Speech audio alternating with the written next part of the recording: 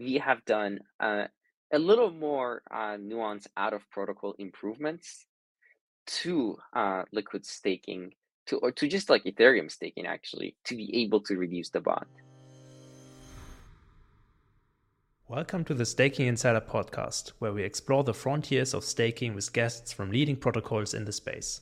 I'm Mirko, CEO and co-founder of Stake and Rewards, and today we're happy to have Amir, co-founder of Puffer Finance, join the conversation. Puffer Finance is a liquid restaking protocol that offers native restaking, anti-slashing technology, and very low bond requirements with a permissionless node operator set. They launched their pre-mainnet campaign at the start of February 2024. The first 2 weeks of the campaign have seen around 950 million in TVL deposited, making Puff ETH the second biggest LRT by market cap. And now let's jump right in.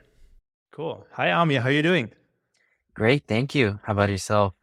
Amazing. Yeah, cool. I think the first time we met was like last August when you guys were like already quite far with building Puffer. But I believe you were actually like one of the first ones building like a liquid restaking protocol. Walk us a little bit through like how that came to play and how did you start the project? Absolutely. So we started Puffer by really thinking about how we can further decentralize Ethereum. This started from like way before we even started Puffer, where we were initially thinking about onboarding the future of compute into decentralized world and into Ethereum. We were very interested in bringing AI onto Ethereum and securing AI applications with Ethereum. We went down the path of using TEEs, trusted execution environments, to actually be able to bring confidential compute to Ethereum. We then realized that it's not yet ready. It's not decentralized enough. And we need to actually make the foundation of what we believe to be a great place for AI and securing future of confidential compute to be actually more decentralized. That's where we worked with Justin Drake and Ethereum Foundation to build the first anti-slashers for basically mitigating the risks of running Ethereum validators. Why did we do that? It's because the less risky it feels for validators to run their operations, the more validators would be spun up, and therefore it would start the decentralization. In our journey, we upgraded the protocol many times, and we realized that reducing the bond and mitigating the slashing risk might not be enough to make running a validator more viable on Ethereum. Therefore, we started actually thinking about what can bring more viability into this. We ended up actually realizing that more rewards can incentivize further to run a validator from home.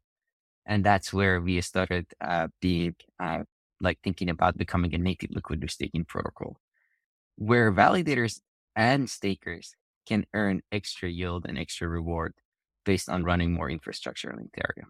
That's a very sort of like a short intro on how Puffer started. Awesome. Yeah. So basically you started out like working on like very deep problems basically in the Ethereum space. And then you also got involved with the Ethereum Foundation. And they gave you a grant for building out the anti-slashing technology that is now part of Puffer, right? How did that work actually? Did you kind of approach the Ethereum Foundation or did they approach you or how did that start? Well, initially, it just started out of a conversation with Justin Drake. We were just brainstorming how we can use TEs to improve and enhance the security of Ethereum rollups. If you might recall as well, there is a recent product came out of a collaboration in Automata and Scroll, which is a multi-proof system to secure ZK rollups. We at that time collaborated with Justin. The research is called 2FA for ZK rollups on ETH Research. That was our initial work with Justin to actually provide security in depth using TEs. Now, our collaboration just went further by Justin reaching out to us saying that I have also been working on this idea that is called liquid solo staking. Where already Justin was thinking about further decentralizing Ethereum validators using that research. And a part of that research was building these anti-slashers. He delegated that to us, and we received an Ethereum Foundation grant for it later on to actually build these anti-slashers from his research. That's where things started, actually. That's awesome. What is the liquid solo staking you mentioned? Yes, How does that work? But that's a different part of technology, right? That's got absolutely. nothing to do with Puffer, or I would say we were very inspired by that research. It is different than what Puffer is. The idea is still users, stakers have to bring their 32 ETH to run a validator, but they would get a receipt token for 31 ETH of that whole 32 ETH stack. Where imagine their LST is 31 ETH after bringing 32 ETH. Still, it requires a high bond, but at least it provides more liquidity for the user to go and use DeFi applications to earn more. That's very basic idea of liquid solo staking. awesome. Yeah, that's really interesting. And then maybe before we jump into like more of the details around Puffer and your future plans and everything, it would be interesting to also look a little bit at your background, because you actually worked as at NASA, right? And That's then you correct. transitioned into the crypto space. Do you want to walk us a little bit through that journey as well? Absolutely. Well, I started working at NASA Jet Propulsion Labs in one of the divisions that focuses on many aspects of technology and new and cutting edge technology coming into NASA. My focus there, as part of this sort of like a moonshot or like very research oriented department, was to focus on AI. As part of focusing on AI, I have delved into few aspects of it, even the hardware specific specifications to run an AI. And from there, I collaborated actually with my friend, very old friend that I know for 10 years, Jason, who's also my co-founder, to actually create ZKML solutions for NASA. That was our first collaborative proposal when he was doing his PhD on, when Jason was doing his PhD on accelerating ZK rollups using hardware. We actually collaboratively proposed a research to bring zero knowledge machine learning into NASA Jet Propulsion Labs. I started getting exposed to more cryptography. I got introduced to all these ideas that Vitalik was talking about back in 2018, 2019 about this very cool thing called snarks. And that was the beginning of the journey to being exposed to then later solutions, which was TEs that are more practical than ZK. Cool. So you actually got into crypto through being exposed to cryptography at NASA, or have you already been in crypto before that as well? I have not been in crypto before as a technical user or a developer. Rather, I was just a user. Right. So you invested in crypto. Yeah. All right. Cool. Awesome. And then, so you had the idea to come up with Puffer, and maybe the one question before that, like, why Puffer? Obviously, like we know the puffer fish, and it bloats up, right, when it's in danger. So what is it with the naming? Well, we were looking for a name that is actually very much related to water theme because it is a staking pool. And we wanted it to be unique. We wanted everyone to be able to make a connection with the brand itself. And of course, it just worked out very well that Puffer also has a lot of defense mechanisms against like the predators in the sea. And it connected very well with our anti-slashing technology and the idea of like actually protecting and preserving themselves. And it very well connected. And thanks to our great marketing team and head of marketing, we were able to come up with a great name. Awesome. That's great. Yeah, I think it plays very well with the anti-slashing technology, which I think is unique in the staking space as well, is it? I think it is. I would start talking about like I can talk a little deeper about how anti-slashers today work. What was the idea of slashing protection and where Puffer's anti-slasher comes in. Awesome. Yeah, I would love to learn more about it. Before we get into that, so you basically you started building out Puffer as like a liquid restaking protocol from the beginning, right? Puffer So at the base layer was actually a liquid staking protocol, hmm, but then we were introduced to Shira and the idea of Eigenlayer later on, and we expanded to becoming a liquid restaking to actually increase the viability of running Ethereum validators. awesome. Yeah, that makes a lot of sense, obviously. So when was the decision when you basically switched from, okay, we're building a liquid staking to building a liquid restaking? And was that mainly because, yeah, you met Sriram bullish on the technology, bullish on restaking?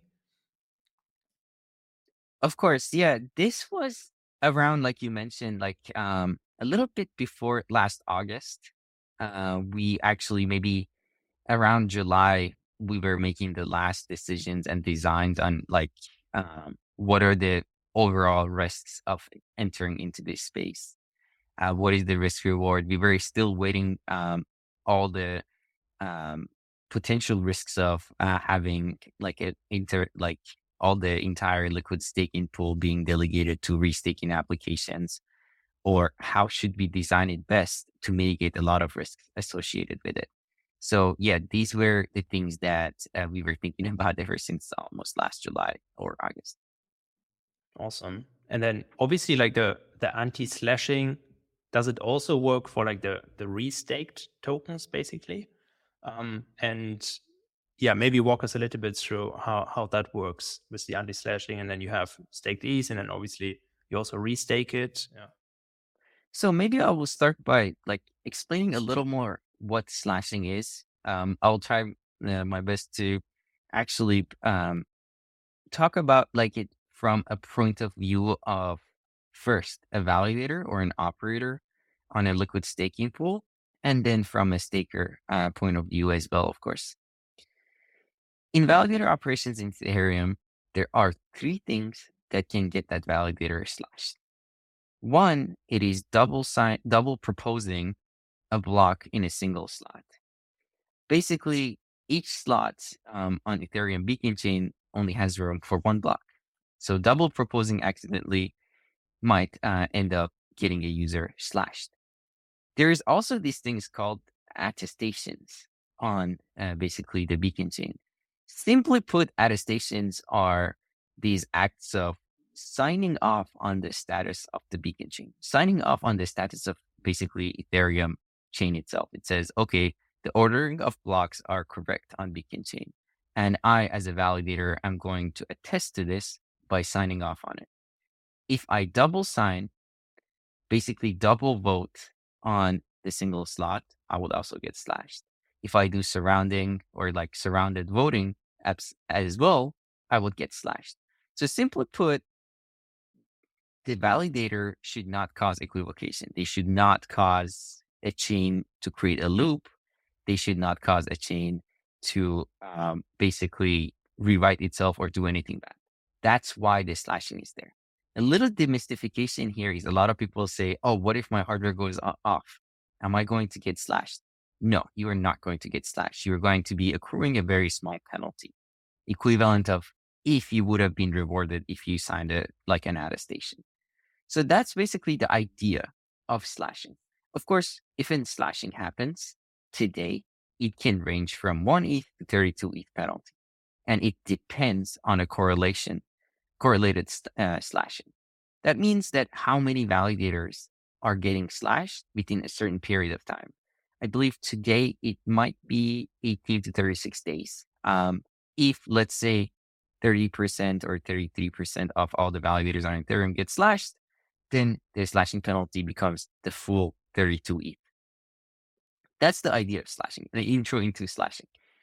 Of course, in a liquid staking pool, we have to make sure that incentives are aligned in a way that when slashing is happening, the users which delegated their ETH for Ethereum staking actually do not get harmed. They do not lose their money because it is the responsibility of a validator or a node operator to protect users' assets. That's why we believe economic bonding is an important factor in protecting users' funds. That's why at Puffer, we didn't say, hey, run our anti-slasher with 0 ETH bond. We much rather say, run our anti-slasher with 1 ETH economic bond as well. And that is very important in running a trustless protocol. I will circle back to what a trustless or permissionless protocol is as well. But there were very many efforts in actually providing slashing protections. Even consensus clients themselves today have a small database that they keep within the consensus client as a slashing protection. So if the hardware goes offline and comes back online, they do remember what was the previously signed material. There were efforts to actually further protect this slashing database. Consensus actually developed this product called Web3 Signer. Web3 Signer is a remote signing tool that holds an external database.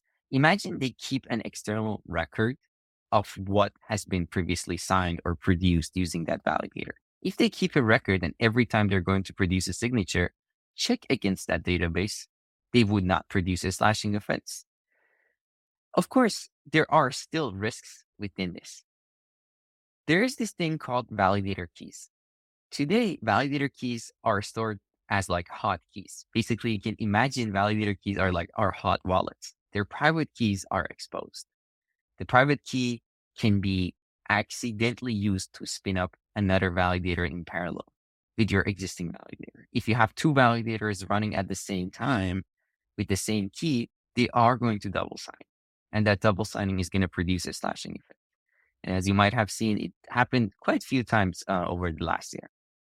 That's where you can think of Puffer's anti-slasher secure signer as a hardware wallet version of this remote signing tool, where the private keys of the validators are generated within the secure hardware.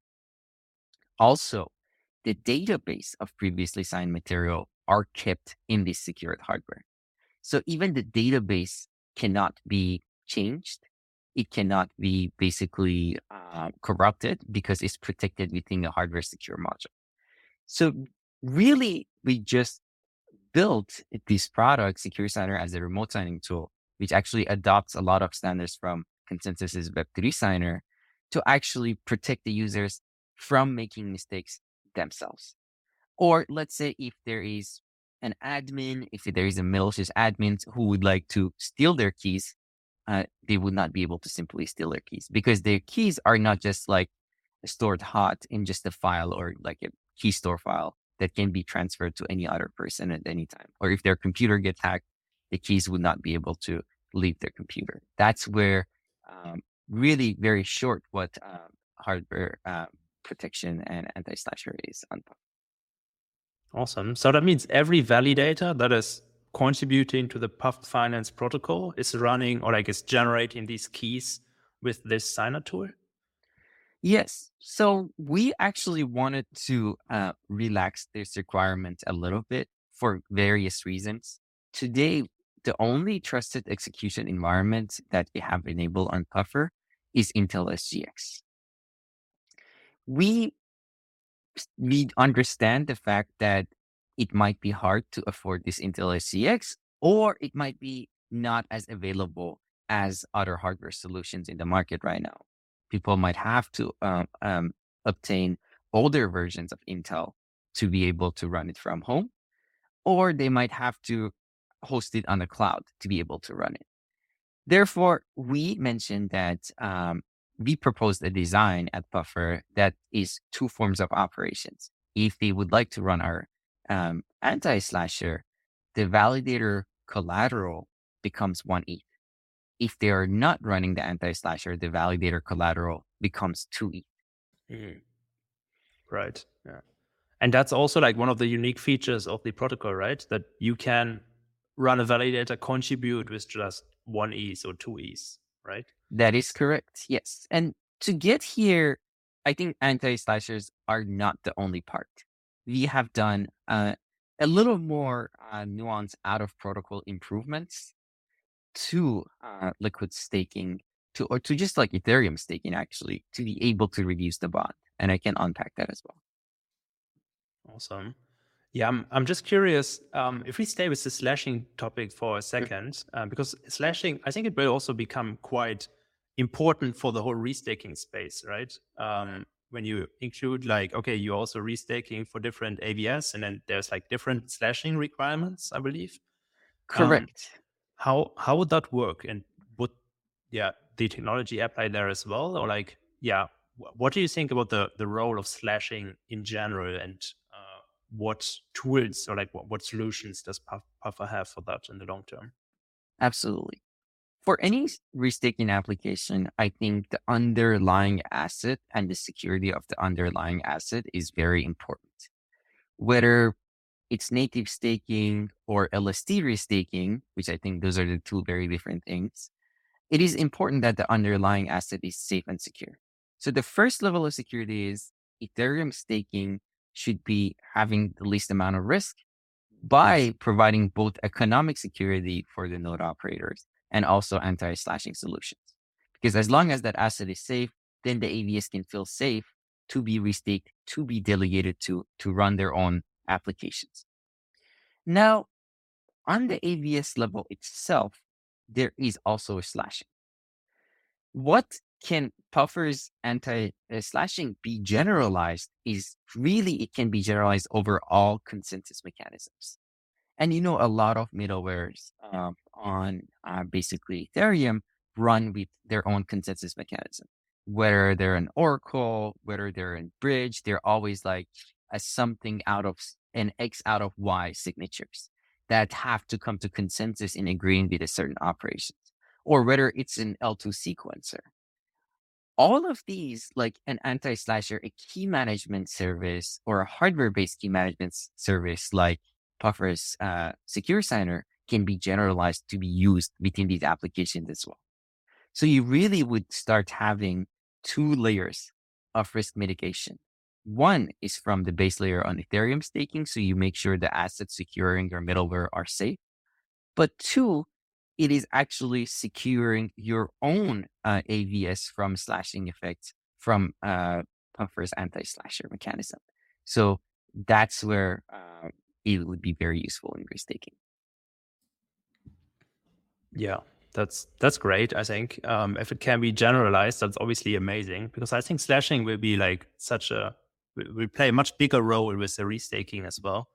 And I'm actually curious what you think yourself about the role of slashing going forward, because currently it feels like most of the slashing events that happen because of like some misconfigurations and like people accidentally spun up like the same validator key twice or something. But there hasn't been any type of someone is intentionally trying to corrupt the network or something and then got slashed, right? Do you Yeah, think this is I think there was a only possibility in the future? Or yeah, I think there was one basically incident that caused a slashing offense that someone was trying to do like something with MEV. I do not exactly remember. One validator was malicious who got so far slashed. But I do see where like slashing can be very big and existential. And that's where either some of the clients like consensus or execution client mistakes can be made. We know there were bugs that caused inactivity leak sometimes. And of course, like there should be consensus client or execution client diversity enough not to damage that. But even if, let's say, there is a 10% majority clients and one of these clients actually accidentally an upgrade to them causes an slashing. Or let's say if someone just pushes a malicious code to one of these consensus clients repos or like code bases, and they might cause a mass slashing event. Today, we don't have a real protection against that. If that happens, let's say 10% minority client creates a bug that is slashable, then it's just going to be 10% of the Ethereum validators getting slashed, which can translate to almost 10 ETH per slashing event, which is going to be very big. on today's staking activity, and there's going to be a lot of assets lost. That's where we think it's just a very big thing that reduces this entire slashing risk. Even though with a very low possibility of happening, we still think we should be actually be careful about this risk. Yeah, I agree. I mean, there is a possibility of a black swan event just from like some potential like unintended bug or something that leads to something like that. Yeah. So it's definitely like a risk out there. And then, so you also mentioned, obviously, like you have a lot of like, besides the anti-slashing, there's a lot of innovations that you also like brought to shine with Puffer.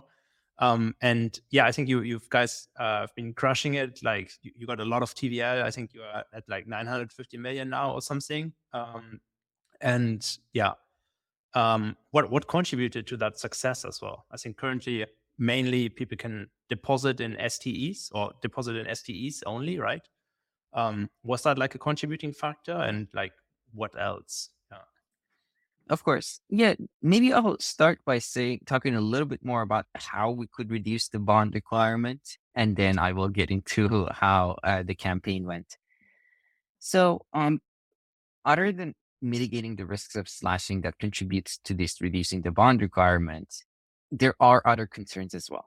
One is basically the lazy node operators. Let's say if you have an untrusted lazy node operator that decides to switch off their hardware after they signed up and walk away. Or it can be an accident. It can be an accident that somebody loses access to internet, or their hardware just basically breaks. The idea is, how are we able to eject this validator before actually it starts losing bonds? And a validator can really lose up to 16 ETH before it gets ejected automatically, or it gets queued for exit by the Ethereum consensus itself. So you can imagine, if on a puffer that has a 1 ETH bond, if they go offline, they would lose 15 ETH for the user. We had to come up with a solution to actually exit that. There has been talks ever since 2020 that we need to implement this EIP, which is today called EIP 7002 or EIP 7002, that provides an ability to eject a validator using a smart contracts on the execution layer. Basically, send a message on the execution layer that you would like to exit your validator, and it would be exited, instead of having to sign off using your validator key and signing an exit message, a voluntary exit message, which is currently the form today.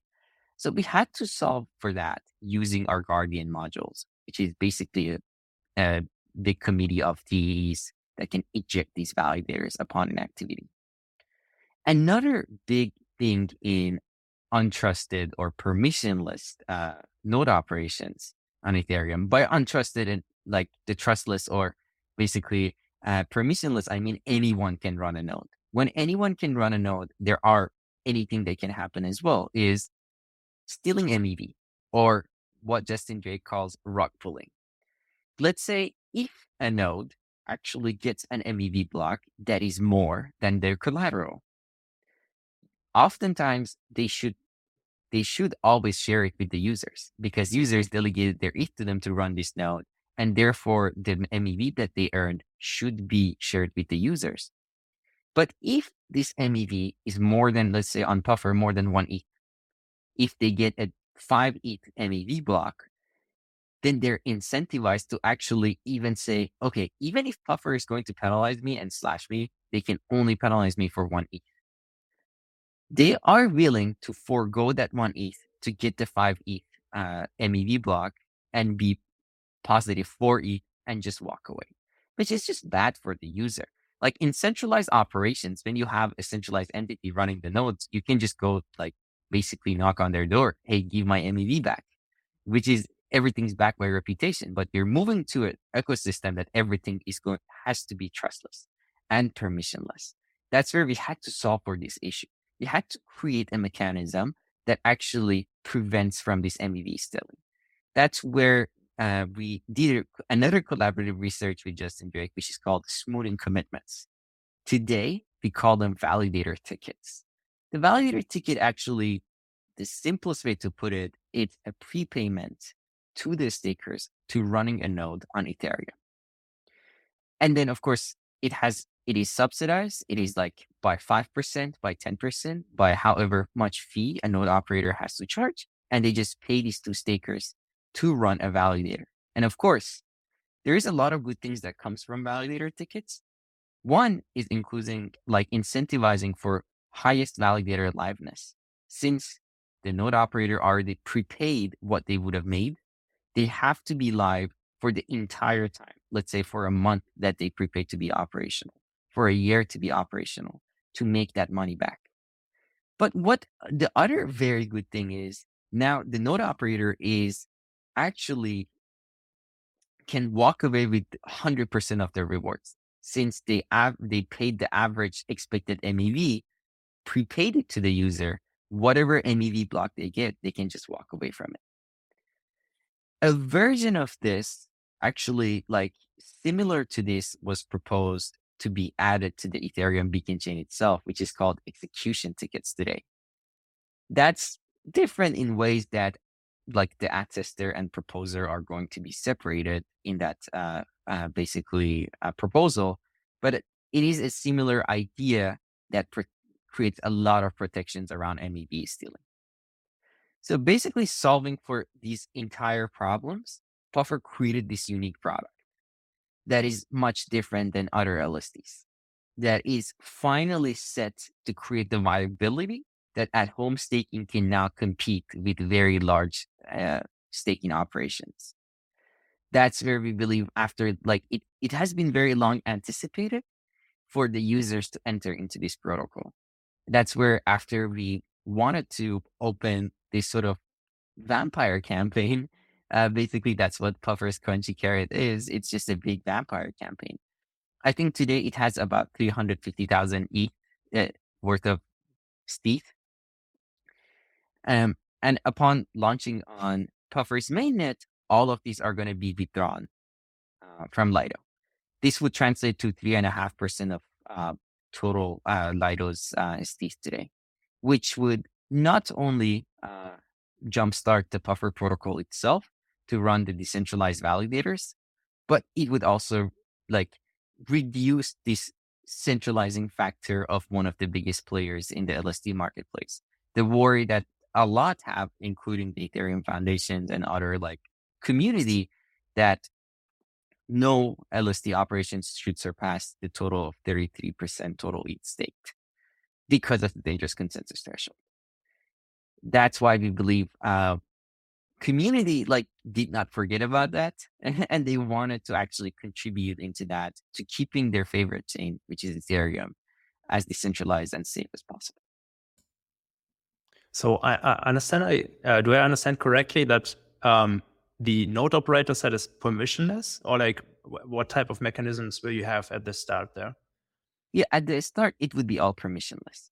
So All essentially, anyone at home that have one ETH and they have the capability of running the anti-slasher can enter Puffer protocol. And if they don't have the anti-slasher, then they can still do it with 2 ETH. Correct. Yeah. Cool. That's amazing. Yeah, that's very exciting. And yeah, like when is the mainnet launching? What's the plan?